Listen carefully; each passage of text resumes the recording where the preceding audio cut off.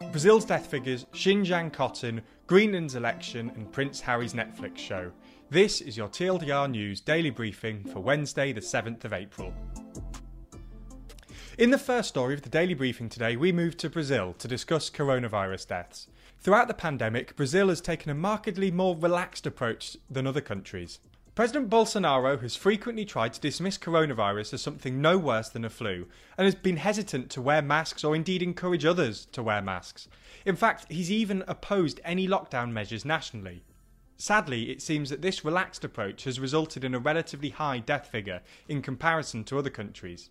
Today, this has been reflected in the grim milestone that more than 4,195 people have died in 24 hours, the first time the daily death rate has exceeded 4,000 in Brazil.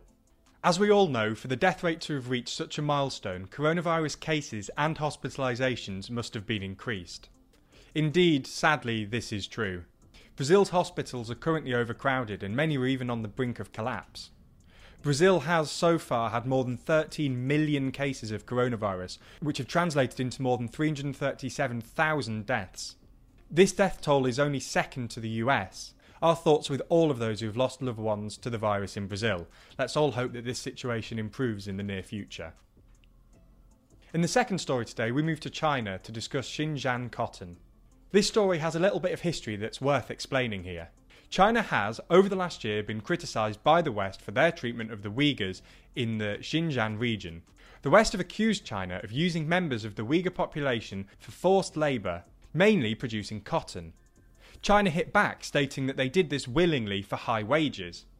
The situation escalated earlier this year when it was discovered that Western brands, such as Nike and H&M, had criticised China themselves. The Chinese government did not take this well at all and started defending the cotton on TV.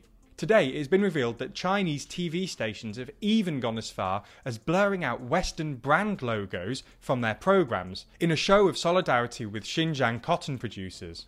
This had led to some, interesting editing. In some shows, those on screen have had their entire bodies blurred out for this very reason. In others, just their feet are blurred. What do you think about this decision though? Is this a legitimate way for TV channels to show their solidarity with cotton farmers and the Chinese government's version of events? Or is it a misinformed protest which demonstrates the power of propaganda in China? Let us know your thoughts in the comments below. In the third story today, we move to Greenland to discuss their most recent election.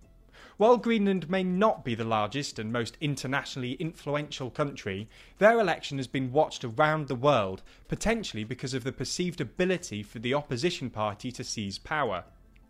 Before we explain this, we need to back up and explain the context of this election. Greenland is an autonomous region of Denmark, meaning that while Denmark owns the land, they have their own elections and, as a result, their own government. Since 1979, the Social Democratic Party Siumut has been in a position of power. Well, all power 4 years. This time around though, they have come second to the left-wing Inuit Ataqatigiit party, who, as a more environmental party, oppose mining.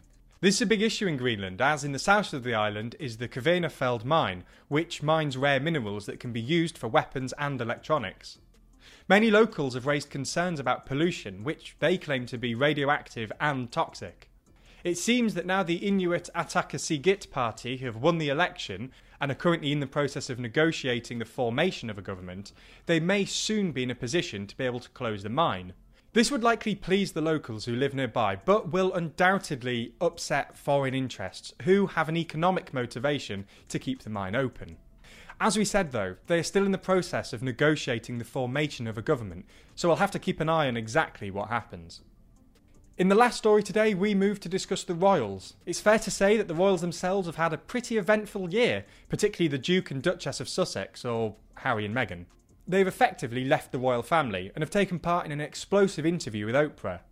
In this, Harry discussed the financial difficulties that he faced when moving to America. He referred to this as being cut off by the royal family.